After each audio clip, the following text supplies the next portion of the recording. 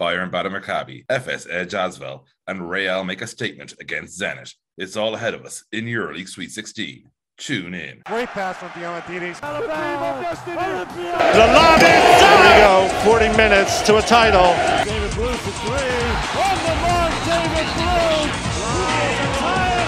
Now Spinola's drives inside. Look for the alley-oop! Corey Higgins just exploding. EuroLeague Sweet 16. Exactly what you need. As ever, we are up on SoundCloud and we are, of course, on wherever you get good podcasts. So be sure to search for EuroLeague Sweet 16 to subscribe and get the episodes as soon as they drop. Hello and welcome from Dublin. Emmett Ryan from Ball in Europe here, back after about a month, and a month in which I must admit I've been able to watch so little basketball. Such has been the craziness of life with my day job, unfortunately. But fortunately, I am joined today by Moshe, who is, of course, a team scout and joining me from Israel. Moshe, you're going to make sure I know all the things I need to know over the course of the next while, aren't you? I never promised that. Well, you didn't promise, but I'm confident you'll do it. But we have some breaking non-basketball news for this show before we start. And that is that after 37 years, the soap opera Neighbours is going to be cancelled. Unfortunately, this is a basketball show, so we're not going to talk about that, but we felt it was important to mention. And so we've got a lot to get through today, like especially because, part of this show is going to be the what Emmett has missed in EuroLeague over the last month, and it's going to be Moshe sort of explaining how so many things have happened since I last, checked in, because a lot has happened. And, the best way to do that is to go through the most inaccurately named segment in all of sports and entertainment today, the 4-minute warning. 4 minutes to get through all the action that just happened in EuroLeague. It's the 4-minute warning. And so, Moshe, I think, the thing I need to start with here is when I was last on this show, Barcelona were kings of the hill. They had won the Clásico. They were clearly the number one team in EuroLeague. And they've just destroyed Panathinaikos, who, let's not dance around it, are awful.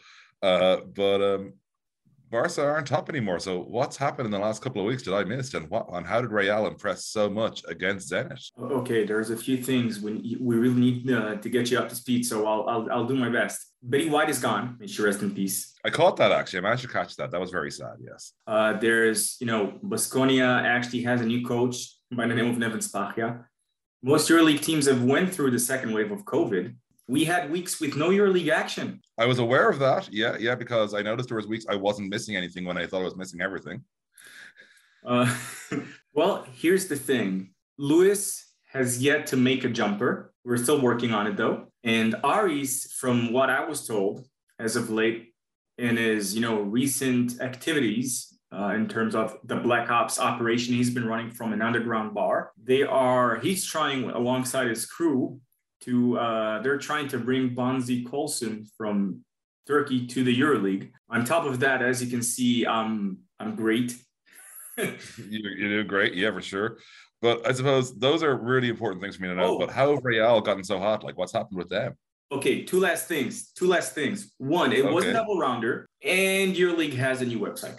Yeah, I caught the website. It's much better on desktop than on mobile. And given most people who listen know I work in tech journalism, that isn't a compliment. So Moshe, yeah, double rounder. We're just off that, and Yeah. So Madrid. What did I miss, huh? So Madrid, right? Here's the funny part. They, they kind of Tristan Vukcevic is not on that roster anymore. Okay, and this is it's a nice game that I've played with Lewis and also with Dave Hine. If I were to ask you who were the 13th, 14th, and 15th guy on the rotation, on the Madrid rotation, who would they be? I'm going to go with my flatmate, John O'Brukel, Mick, who works at the shop up the road, and Darren, who works in my local bar. Close, very close. We start off with Trey Tompkins. We continue with Anthony Randolph, and we top that off with a nice brewski, to which we'll sit down, hopefully, with Gabby Deck. So that's their 13, 14, 15. Essentially, yeah. That's deep. Like, that's deeper than I realized. Wow. This actually puts an exclamation mark, I believe, in terms of if you were a GM game, remember, who would you take from that team or this team or whatever team? So The first 15 guys on the Madrid roster, you take each and every one of them. Pretty much, yeah. Wow. Like, if, like, any of those being in a 13, 14, or 15 slot never, is just insane, like the EuroLeague level. Like, heck, to be honest, most NBA teams, if you told them Gabby Jack was their 15th guy, they'd go, we're doing all right. Yeah, pretty much. That's that sums it up pretty nicely, doesn't it? It does. So Barcelona, I see they're coming off a 2-0 week. So what happened in between that I missed? I mean, not much. The game against Bayern, as you would have anticipated and expected, you would have said that it probably is going to be a hot mess of a game. And I would go and continue saying a lumberjack match, because that's no, you know what I mean? It's like, you got to bring the beat down. You got to bring the axe. That's how you win such games. And this actually continued beautifully into the Maccabi game with Bayern, because that's exactly what Bayern brought. Same thing they brought against Barcelona. And whenever you play such a team, you really got to, you got to come swinging. And essentially, Panathinaikos is Panathinaikos, with all the respect. Obviously, we'd all be thrilled to see Panathinaikos doing much better, especially if you're named Arale Weisberg and you're working from Israel and you're our colleague and we love you. And yeah, we know you're hoping for better days. And also, it's good for, I'm guessing, for our Eurogroups family, to see the Greek teams doing better. But Barcelona, like Panathinaikos in their current shape after COVID, okay. They were pretty bad before COVID, like most, Yeah, so you see where I'm going with this. I'm trying to be kind of, to handle it gently in a way.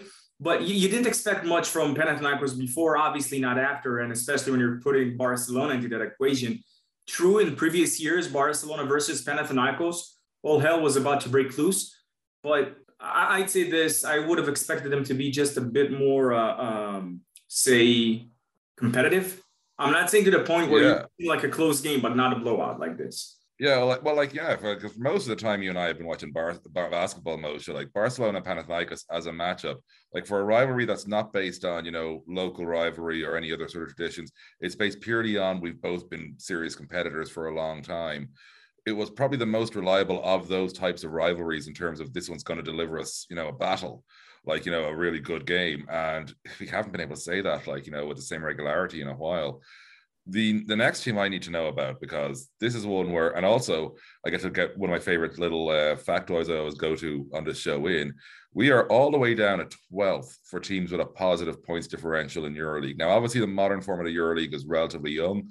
That's still unheard of. Like, we don't go that low with positive points differentials in EuroLeague. And obviously, only the top 8 make the playoffs. Like, usually a positive points differential is a good sign you're going to make the postseason. But right now, I'm talking about a team with a 10-12 record, who Moshe has probably been colder on despite living closer to them, and would therefore be more likely to be nicer than the other three of us who host this show. What on earth is happening with Maccabi, Moshe? Like, this is bad. Is this all COVID or what? Oh, wow.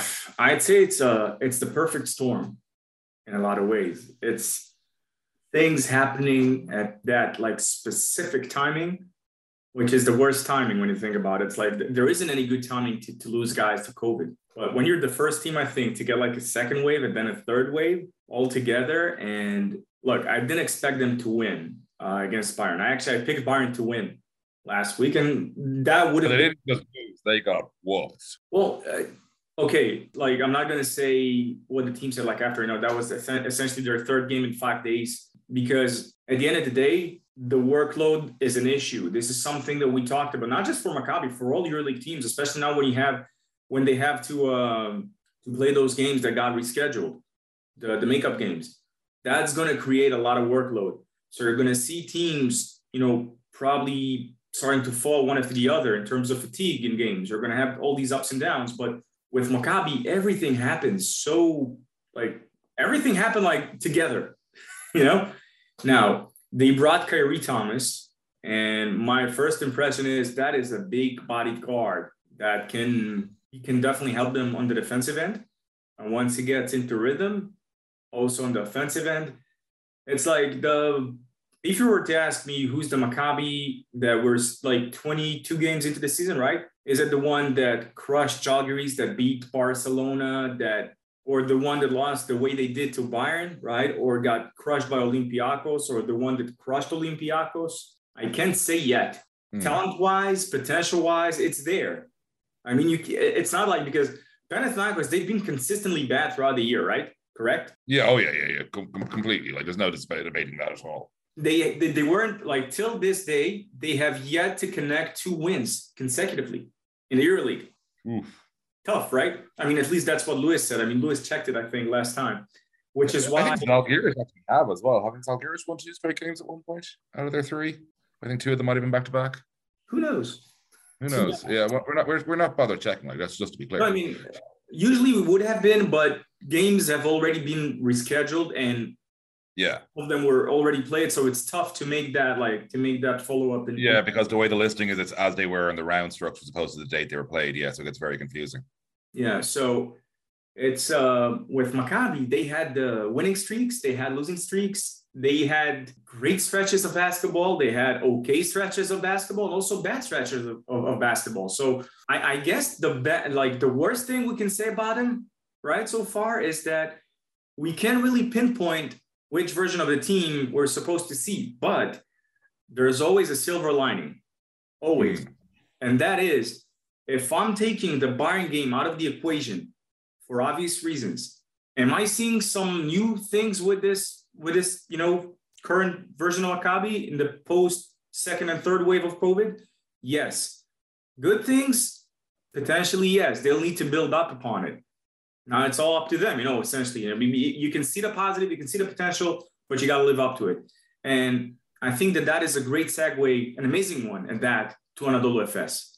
Brilliant. Yeah, as I said, you're teaming me up right for Efes because 6-4 in the last 10 games, 2 wins this week, which of course means they went above 500 for that 10-game stretch. And important ones because they're the difference between Efes, who are currently a half game up over the teams behind them in the race for what is currently the last playoff spot. 12-11, Moshe, tell me what I'm missing. Same thing I would say with Maccabi. You have those great, there's a slight difference. We're talking the early reigning champs, which is a bit of a difference.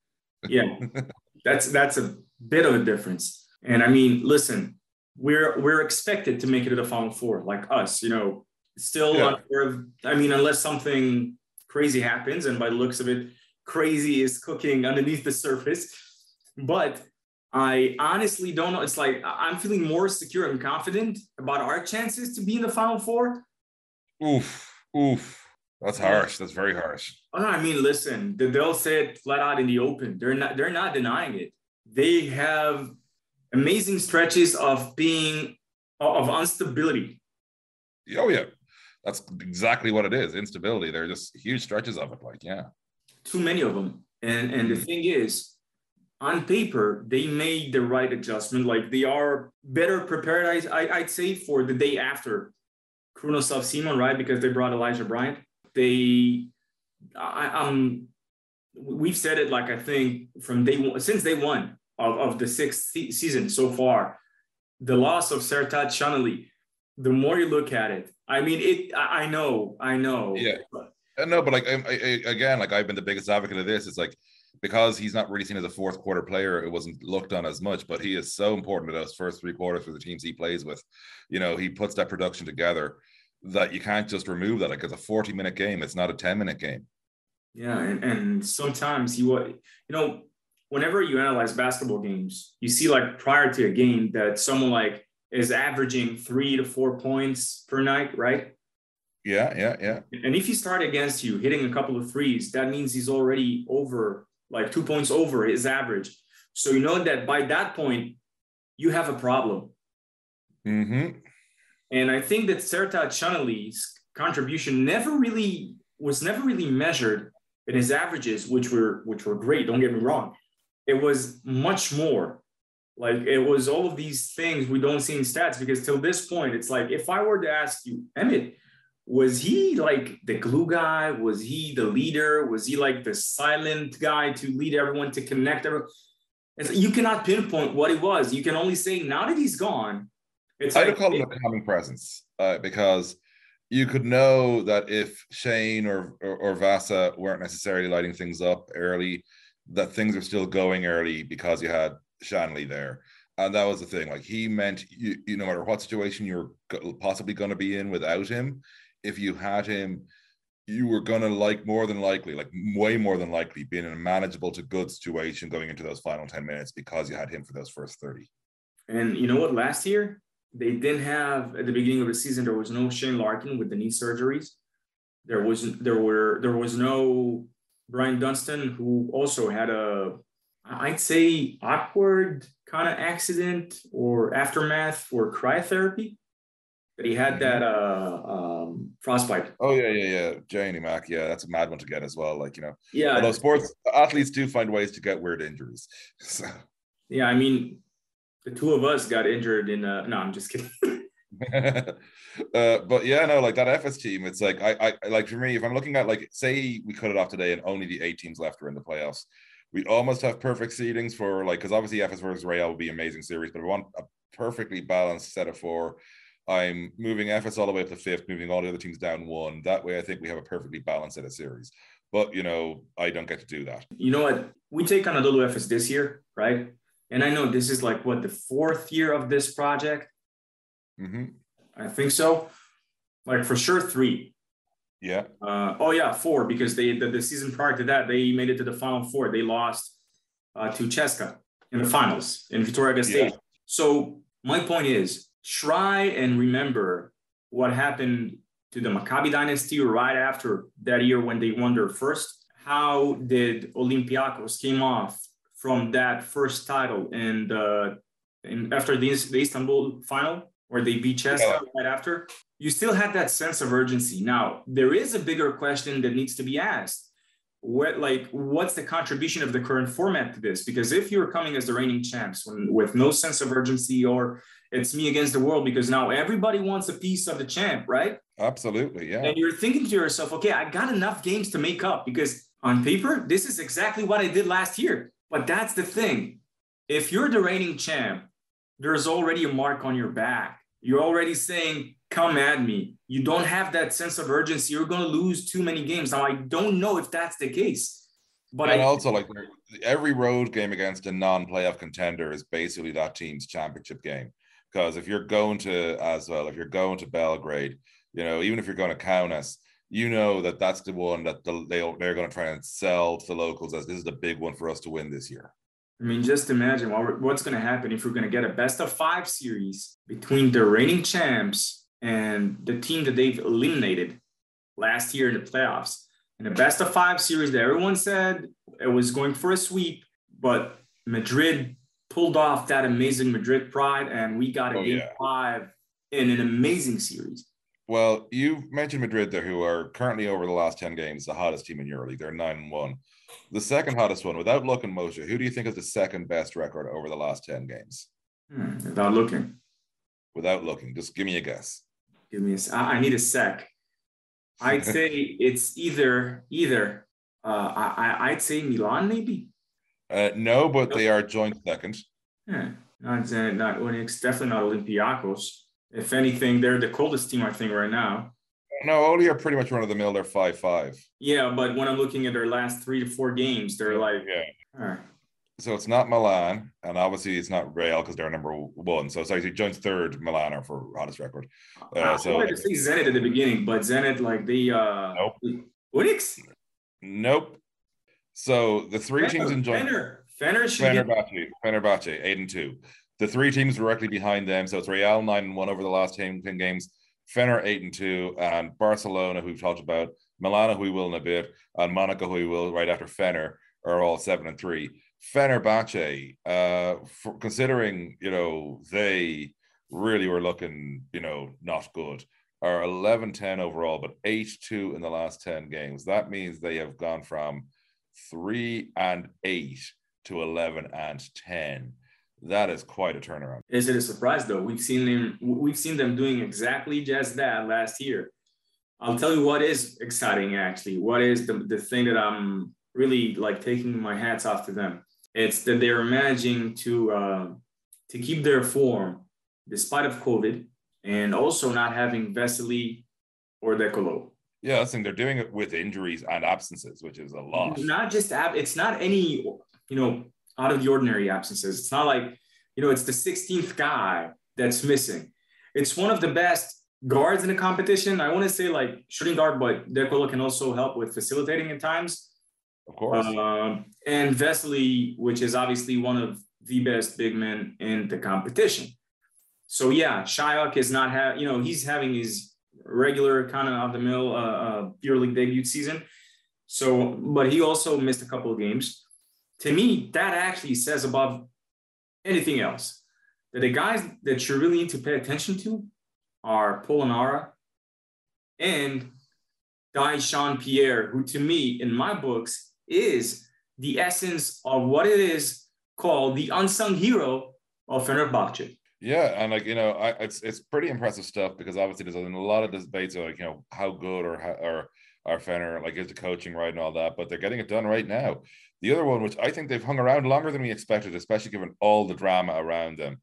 Monaco are 12-12. They were only a half game out of the playoffs. What's happening here, dude? What am I missing?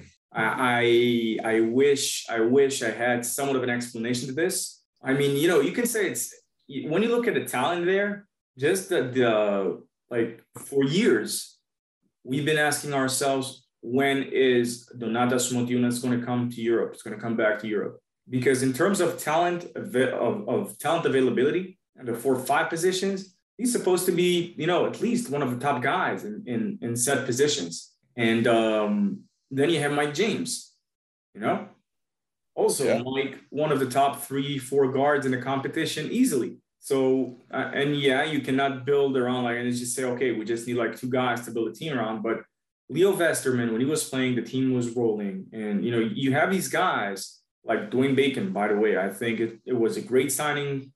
And I'm eager to see what's going to be his next stop if it's in the EuroLeague. They're just on a roll, honestly. There's a lot of questions to ask about what's next. And the thing is, Monaco have managed to bounce back from what was a 3 losses on a spin run. Now, granted, 2 of those where sorry, it's not 3 losses. It's been a rough start. But they've been getting wins recently. You got to go back a while to their last loss to a team that isn't in the playoffs as it stands. I'm looking literally at the standings now. No, I get it. I get it. You're looking at the standings, and it's perfect because you know what I'm looking at. Yeah. I'm looking at their games that they've played. Yeah. Okay? So they, for example, they beat Zenit by 9 points, right? Okay. They lost by 11. They beat Maccabi by 6 points. They lost by double digits. It's a bit of a wild one, No, the point being is, it's aside of Bayern Munich, and because I don't see how Bayern's gonna, they got a couple of wins over Bayern. So that's the only team that they have in terms of when there's going to be should there be a tie break, head to head or more than that, they are only superior to Bayern because Maccabi are, they have the advantage in head to head. So is Fener, I'm guessing, and Anadolu. That's what we should expect because I don't. Although I will say, Moshe, I don't like talking about tiebreaks in that scenarios until we're at least into March. You know what I mean? I think it's a little early on tiebreak. I'm not talking about tiebreakers. I'm saying in general because of their current situation, and with the teams that they're competing against, just to get to that number 8 spot, right? It's a lot of work. Yeah, they are not in that good of a shape. It's not like when you look at teams for example, Maccabi's chances, if they were still on a roll or if they are on the roll, they have some head-to-head advantages, in terms of tiebreaker, should they occur. I'm talking in general. I'm not going to say now, okay, let's start calculation. That would be stupid to do that right now. In general, it's never stopped you in the past, sir. I could totally see you trying to go tiebreakers on me in round 2 of the season. You're not, yeah. That would not be a first. That would not be a first. But we are smarter. 6 seasons, into the show. We're slowly getting there. Yeah, we're getting there. But point being is, you cannot talk about Monaco, right? And how good of a form they're in right now and not address the potential disaster it's going to, the only thing that can keep them out of the playoffs is if they get just the same amount of wins of the teams they're competing against right now because they are not doing good. Yeah, and I don't think they're doing enough with their home court either, because they're, obviously they're doing fine on the road, but the problem is, you've got to make that home court stand. Like, you know what I mean? You've got to get those wins at home because that's taking care of business part of this season. And they really have been, it's not been as difficult a place to go as it should be. And I think that's a big question for them.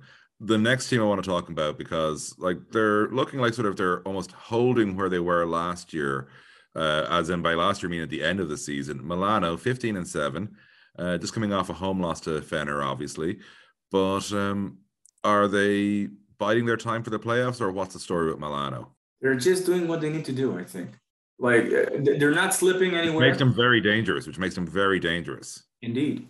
But I don't want to jinx right now any team at this point of the season. And I know we've said it like time and again, even though it's COVID. So COVID is the anomaly for every rule that we've coined or, came up with, every stat we came up with before COVID happened, such as the 4-game losing streak, losing more than a couple double rounders where you go 0-2. And it just, everything went out the window. There's just this one thing for now, which is no team that finished regular season first, actually won the EuroLeague. Yeah, it is kind of wild. Like, it's sort of becoming, because it's one of the running jokes in ice hockey that you never touch the President's Trophy, which is given to the team with the best overall record in the NHL at the end of the regular season, because it's seen as bad luck for your chances to win the Stanley Cup. But although actually being first overall seed isn't actually statistically a bad thing, for those wondering, but it's more touching the trophy seen as a bad thing because hockey is full of superstitions. But yeah, like we're at the stage now where first overall seed does not mean that much in the postseason. From the beginning of the new format, it took the big powerhouses some time to realize that. Now, the ones who are striving to get there is perhaps just to send that message that, for Madrid, it's understandable because last year they had like Facu leaving and Gary Dack leaving, and you kind of start wondering. And then all of a sudden, despite all of that, they managed to pull off a great playoff series. But now they need to send a message throughout Europe. And we have the best squad out there. And, pound for pound, when you look at it, just the names alone, it is the best or, the most talented roster, I think, in the EuroLeague. Like if you're Barcelona, you look at that roster, you're saying, okay, I want this guy, I want that guy, right? For sure, Barcelona could enjoy for, just having one of those Madrid guys. So oh, yeah. The point is why we keep bringing up Madrid is Milan, yeah, they're extremely dangerous, but I'm not confident enough when they're going to face like Madrid, whether it's a playoff series or a Final Four. Yeah, it's like I think Milan, like their goal is make sure we finish top 4, and anything after that is a bonus. But they're still on course to do that, and that's looking promising for them. And I suppose Moshe, the last thing I want to discuss, because you have some good news from Russia this week. The fight kind of scuffle thing that happened after the Milan. Sorry, the last actual basketball thing. We'll leave the fight till the end. The last actual basketball thing I want to discuss will be actually no, we'll do the fight before it, but we'll tell you what's going to come after the fight. Is that there was good news at Russia this week, despite the mixed results of the teams, and that of course the good news involves Alexei Shved. But the fight, yeah, so bit of a scuffle there, Milan and Fener. What do you reckon of it? Like I'm always annoyed by athletes getting into fights purely because if you're going to fight, have a real fight. Like what athletes end up doing is, I'm a big guy, and like. It probably hits me more because I'm a huge person. Like I'm 6'3" and I'm 280 pounds, which Moshe can convert that to kilos, but it's about 120, I think. So I'm a big person. And, when I see both athletes fighting, unless they're like NFL offensive and defensive linemen who are amongst a few athletes who are legitimately bigger than me, and just to be clear, I can't fight to save my life and I'm unathletic as heck. I'm not impressed when people who are not actually trained fighters in sports try to fight, because they look like they're like all CrossFit bros who are wondering what a punch looks like now. And it's just the most pointless thing. Like if you're not going to actually go out there to hurt somebody, you shouldn't go out there to hurt somebody, by the way, just to be clear. But if you're not going to do that, don't get into a fist fight because you're going to look stupid. Like it's very common in Irish sports over here. Like Gaelic football is rife with it. But, and it's always just annoying. It feels like the most pointless, thing. Like I want passion, I want expression of emotion. But if you're not going to have a proper fight, just don't have a fight. That's my take on the fight, Moshe. Wait, just to be on the safe side and to be in the clear, you remember the movie Semi-Pro, Jackie Moon? Ron of course, yeah. And yeah, you see what I did with Ron Baker and Ed Monix? Oh yeah, well, Ron Baker was just perfect look Yeah. for it. Like, But there was that time where they wanted to go in to get into a fight, and they had to go to a commercial break, so they took a timeout, and all of a sudden, like, quick, everyone hit any, like, just hit anybody. And you see like this amazing, well, not amazing. Fights are not amazing, but by any point, fights can be, but like in movies they are in turn. It's like, Yeah, amazing you could fight in semi-pro. Like, yeah. it was amusing as hell. But my point being is, there was something special to it. You know what? And here's the thing: we know Kyle Hines. How many years now? How long now? A long time. In particular, Kyle would ruin me if he wanted to get into a real fight. Kyle is not trying to get into a real fight on a basketball court. It's like, and Kyle would do terrible, terrible violence to me if he wanted to. He's a nice man, so he wouldn't. Exactly. That's my point. And crazy Moshe and crazy Emmett in their prime would have said, yeah, why not? Let's try. No. Even at my craziest, I'd have been smart enough to not try and pick a fight with Kyle Hines. You've seen the size of those thighs. The thighs, that's what gets you, not his shoulders. Oh no, his shoulders are enormous, but like I look at the thighs and I know that whatever's coming from up top is some serious support coming from below. Oh, I played offensive line in American football. So you're talking fist fight like purely, because then if you attack the legs, you bring him down, and then it's a whole new different ball game. What I'm saying is, like, if he's throwing a punch at me, the power is coming from the lower body, and that's gonna I know I'm discussing how Kyle Hines is gonna hurt me, but it's like, because you see it all in the shoulders for sure. But if Kyle Hines really wants to hurt me, he's like jacking up those thighs because he knows he could really put a bit of power behind with the hips. Because I played offensive line in American football motion. Everything came from the lower body. Like, you saw it with the upper body, but it all comes from the lower body. And if Kyle was going to punch me and he could knock me out, that's coming from the lower bodies. And the shoulders are like, the sauce on the steak. Oh, honestly, it's a well-known thing. I mean, okay, granted, with my history, this is quite a deviation, folks. We went into how Kyle Hines would win Emmett Fife on EuroLeague Sweet 16. You weren't expecting that this week. This is not like how to throw a punch 101. Okay, no, this is EuroLeague Sweet 16. We're talking basketball, but hypothetically speaking, okay, yes. I used to train. I know, like, you're right. It definitely, and I've broken Emmett. By the way, Emmett is broken. It's so ridiculous. It comes from the hips. No, you're right. I'm supporting your point. You're right. You're totally right. It comes from the hips. And again, Kyle is a lovely man and wouldn't do that. But if he wanted to, he could. Exactly. And the reason I brought up how nice Kyle Hines was, it wasn't because of just think about a Care Bear that's going to mess you up big time. It was because it takes a whole lot. When was it last that you've seen Kyle Hines goes at someone like this? That's what I'm saying. Like, but the thing is, Kyle really wanted to hurt them. He'd have calmed down and he'd have hurt them, and he didn't. You know what I mean? Like, Goodrich, you should say thank you. Yeah, pretty much. Like, if Kyle wanted to hurt him, he'd have hurt him. It's like, that's what I'm saying. Like, because when athletes fight, they don't really fight; they just throw hands. And there's a difference. Look, Kyle Hines competed, against Sofo in the post. Sofo, by far, was perhaps one of the strongest dudes in the post. And you can say that Kyle Hines contained him. You can say that Patrick Young contained him. At times, maybe David Blue and Joe Alexander contained him in practices. You can say that Nikola Pekovic. These are the dudes that, when you think about, they could deliver. The guy you're describing, just mention Nikola Pekovic, one of the scariest people to ever walk the planet. So just think of the damage. And Kyle Hines, when you think about it, imagine just try to imagine what it would take to take him down. And I'm not saying with a punch, just take him down. Like, Moshe, this is the thing, to tie it all off. Most EuroLeague players could do terrible things to both of us violently. And therefore, in theory, should be able to do terrible things to each other violently. Yet when they get into a fight, they don't. Which means, they're pulling back, like they're throwing. It's all heat. Yeah. There's no fire. You know what I mean? Like, Yeah, and with Kyle, come on. When you see Kyle, the only thing you want to do is hug him. But that's what I'm saying. But that's why I hate fights in sports, because, like, unless it's an actual combat sport, like, 'cause I'm a huge boxing fan. Like, people know that. Like, it's like the fights are crap. They're bad fights. And it's just, distracting away. And, like, I might fire up the team, but, and they always say, I can fire up the side. Do you know what I normally notice when a team gets into a fight? It distracts the side. Like, that's what it is. You might say it fires up, but I find it's way more of a distraction than it's ever a benefit. And okay, admittedly, at the end of a game is probably the one time where it's not, where it actually can only fire up because it gets you going for training during the week. But never get into a scrap during a game, folks. It's only going to hurt you. Well, not only, but mathematically, it's more likely to hurt your performance down the stretch of a game than benefit it. And I think we have to fight on that. Yeah. Let's get to Russia before we get to the games of the week. Zenit, CSKA, Unix, all still in the playoff positions. But I suppose the big story this week, and it's not so much a result, but it's a bit of history. Alexei Shved joins an important club, Moshe. Easy now. He is. I think it's 3,000 points, if I'm correct. Oh, yeah.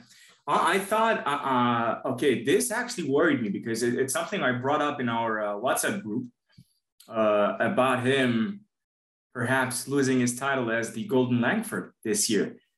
That's right. He's not really doing the foul drawing. Although we did, in fairness, in our season prediction, we said there's a good chance he won't actually be the Alexei Shved that draws all the fouls at CSKA because of the way CSKA rotate and, use players. So, we were somewhat expecting that, in fairness. Yeah, that's fair enough. But as for Shved, we had a few milestones, I think, with rebounds also with Kyle Hines, maybe, was it? Oh, you're going to have to, I am. We had a few milestones about rebounds, that's for sure, with a bunch of players. And also we had with the points with, obviously, Alexei Shved. Yeah, he did what he needed to do. CSKA got, the results they wanted. I mean, partially, when you think about it. By the way, just out of interest, I got to criticize the EuroLeague website because even in desktop, going to just this season's stats is actually a bit of a nuisance. It goes straight to historical when I go into the fouls drawn. So the most fouls drawn in total this season is Mike James with 105. I'm going to go into with per game, and that is Vasa, although it's actually a real battle for the Golden Langford this year, although no one's over 5 fouls a game, which is disgraceful. So Vasa's on 4.6, Shane's on 4.5, Will Clyburn's on 4.4, Mike James on 4.4, Lloyd and Baldwin both on 4.2, as is Shengelia, Lukic, and Mirotic.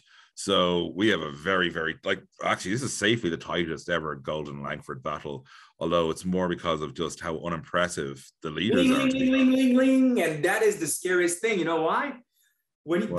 Because one of our rules was, at least for the Golden Langford, you got to finish in the top 8 for that to apply. With most of them, actually. I don't think we had a recipient inside of Luke Sikma, I think, last year, when we kind of broadened the list. I know. I think Golden Langford was very much, no matter who you were, you had to have that. It was fouls drawn per game. It was not per 40. That was what we called it. Okay, that's true. But how scary is it that most of the guys that you just brought up in a fight are potentially not going to make it in the playoffs? Most of them. Yeah, Shane and Vasa are obviously the two. Well, in fairness, our top three are all currently in the playoff spots, as is number 5. And actually, so is one of the number 7s. But yeah, no, I'm more disappointed in terms of there's no one who's just gone out and just utterly been a foul drawing machine. We've had lads who, Keith, the year we came up with the name, he was in the high 8s, he was 8.7 or 8 or something like that, and we have seen people flirt with 9 in the past, historically speaking. And, obviously, Alexei was always in the high 6s when he won, the dominant force that he was for that. He was always high 6s, and so we've got no one above basically enough fouls to foul another player out, which is I consider to be, the minimum for the best foul drawing player in the league. Mm-hmm. Oh, for sure. Yeah, but listen, but I think before we get distracted by that, because I know we do have to go on to our games of the week very shortly. Big shout out, I think, to Shved, because I think it's one of the things where, because he's a quieter season for him as a whole, but to get to that, it's lovely, because Alexei, it's kind of weird because he is one of sort of the more flashy players on the court, but I always found him one of the quieter ones off the court whenever doing post-game interviews. Just to be clear, that was whether he was speaking in English or through a translator, he was quiet. So nice for him, lovely bloke. By the way, I wanted to say about the New EuroLeague website, I agree. You can say it's refreshing in terms of presentation. It's a lot brighter, and I really like the brightness. But the user interface of just needs love. It's gonna take some time to get used to. I think it needs more love, to be honest, because it's definitely not quick enough to get through different things. Yeah, I think you got more clicks. You got more clicks. You got more kind of tabs. You need to switch in between. But and again, maybe it's just like memory that's kind of bamboozling me in a way. But I felt like it took me less time to get acquainted and more comfortable with the previous website than with this one. Yeah, I think the last one, while not as visually pleasing as this one, was far more user experience driven. This one feels far more about the visual impact in terms of the brightness and the coloration. But I think because I go with the biggest apps in the world, TikTok, Instagram, they're entirely about being able to do stuff fast. Like TikTok, it's extremely user friendly. Like I'm 40 and I know how to use it. That's a terrible sign. So it's like, and that's what I'll go with there. I think that most of, given we are mindful of the time here, we do have to get on to our games of the week. That's true. And before we do that, we saw Voigtman and like getting hurt in the previous CSKA game. And we knew that Toko missed a few games. So we need to address that when we're giving our predictions to make it a fair game as much as we can. Yeah. I think I'm gonna have more fun. I'm gonna go blind because I don't know. Au naturel. I don't know who's got COVID. I don't know who's out because again, I am. And by the way, folks, as a guy who everybody who listens to this know I care about European basketball and I cover it heavily. It's just been impossible the last month of my day job, being frank about it, because so much has happened in tech. You might have seen Facebook lost 200 billion. When you have my job, that's not a small thing in the day. So that's the level I've been at the last month is the best way to describe it. So, and like Facebook lost 200 billion in a single day, which was hilarious. Just so you know, and this is important for me, for our listeners to know this, is that despite we're not, as available, like all of us, as we were in previous seasons, the amount of effort and availability and the talks that we have constantly on, sometimes even on a daily. The WhatsApp is comical. It's absolutely comical about we're chatting during the season, even though we're not all on air all the time. So on that bombshell. But my point is that this is why I really want to thank you, and also Lewis and Aris, because we somehow, with all of our restrictions, limitations, and everything that's going on right now, we keep managing. I know it's not that evident yet in terms of the show, but we are discussing like how to keep improving this show and make it better so that you guys can enjoy. So thank you.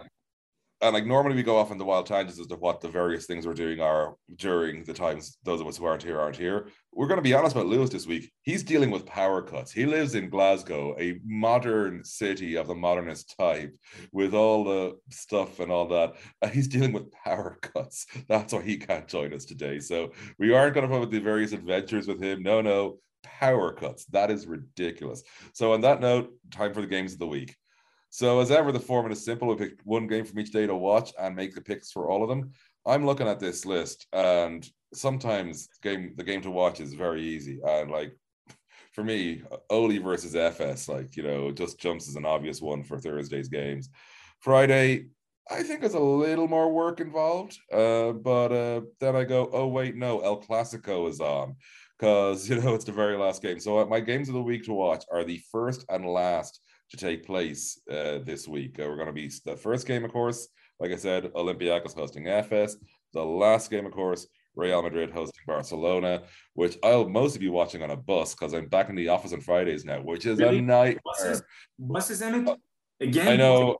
Buses, but I'll be mostly watching on a bus mostly because I'm back in the office on a Friday now, which makes watching the EuroLeague games a bit more work, because like that game starts. Actually, sorry, it's I lie. I'll be nearly home because EuroLeague website has updated one thing. It now shows it in your own time zone as opposed to the CET, which was always showing.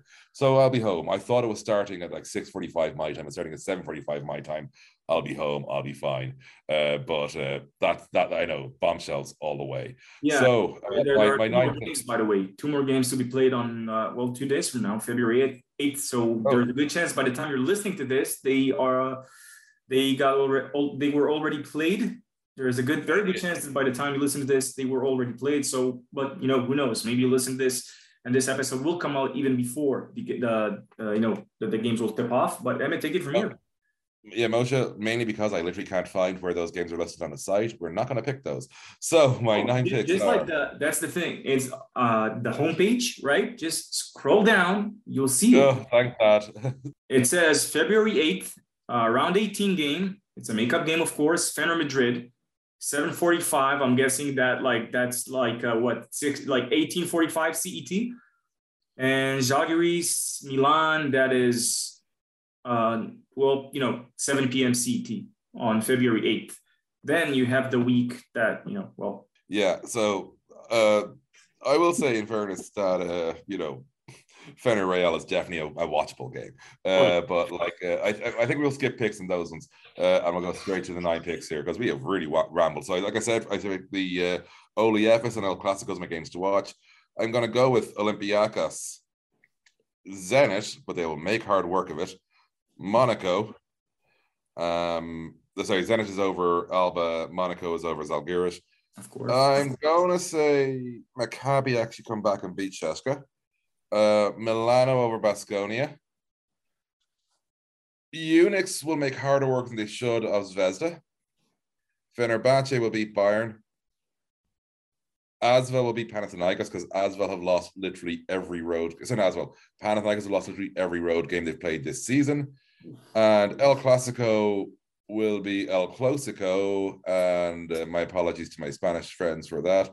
And I'm going to go with Barcelona. I don't think they go 3 games behind. It will be 2.5 games in this case. So they're 1.5 games behind with the way the standings are. But I don't think they go that far behind.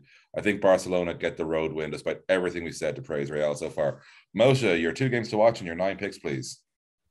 You should apologize to all the listeners, not just like. I apologize to all the listeners, but I feel like I was due a bad one after. For those of you who watched the Irish Cup final, I managed to pay tribute to Meatloaf during my halftime analysis of the performance and made it a relevant reference to how the game was going. So for those who didn't catch, I basically said Meatloaf said he would do anything for love. Well, Kieran Donaghy would do anything to win this cup. And, that was kind of broke my co-hosts on national television, but it worked. So Moshe, your 2 games to watch and your 9 picks. Well, and as I told you, on that Instagram story, he really did everything for love. And that was a tough one, actually, so you know.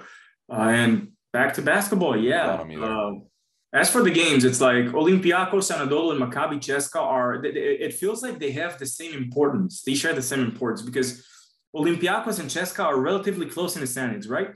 Yeah, they are. Yeah. They're pretty much up with each other there, yeah. And Maccabi and Anadolu, same thing.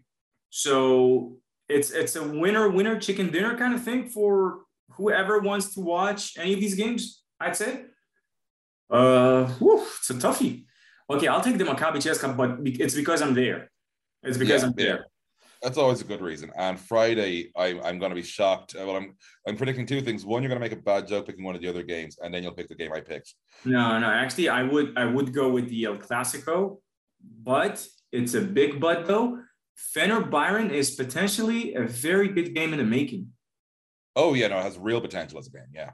And Zvezda have the potential to make life as hard as possible for Unix, which is why I'm saying there's a very good chance they'll grab the win. But Olympiacos, Zenit, Monaco, Maccabi, just like that you are due a bad one, Baskonia are due a Baskonia win, but it is not going to happen this week, my friend. So I'm going with Milan. I'm saying Bayern because I don't see Fener really having the ability to go game after game after game without these guys. So they're going to, eventually it's going to hurt them. I'm picking Unix with a chance of a surprise. Villeurbanne and yikes. I want to say Barcelona. Okay, let's go Barcelona. Okay, so we've both picked the road win in El Clasico. Real fans, send us your hatred.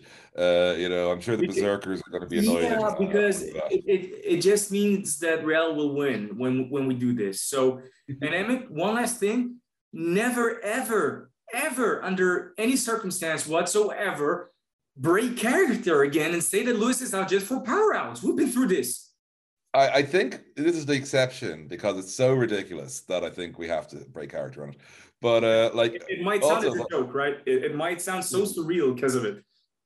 So one last closing thing on the Real Barca thing, because we've already made our pick, so that's not that. It's like it says a lot about how we sort of view the regular season now, much more as the marathon rather than the sprint.